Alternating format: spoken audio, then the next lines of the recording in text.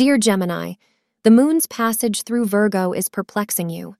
You should strive to avoid acting rashly if you don't want to damage the self-esteem of the individuals around you.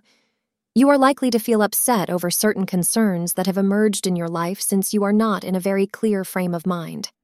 However, you must maintain your composure and avoid making rash decisions and speaking without thinking. Pink is a lucky color for you. Between 4 and 6 p.m. is your luckiest hour of the day. Make sure your physical desires don't get the better of you today and force you into a situation that you would regret later. Try to keep a handle on all your desires and impulses at this time, as it would not benefit you to be indulging in short-term relationships that would not have any hope of lasting. Try to keep your head on straight today.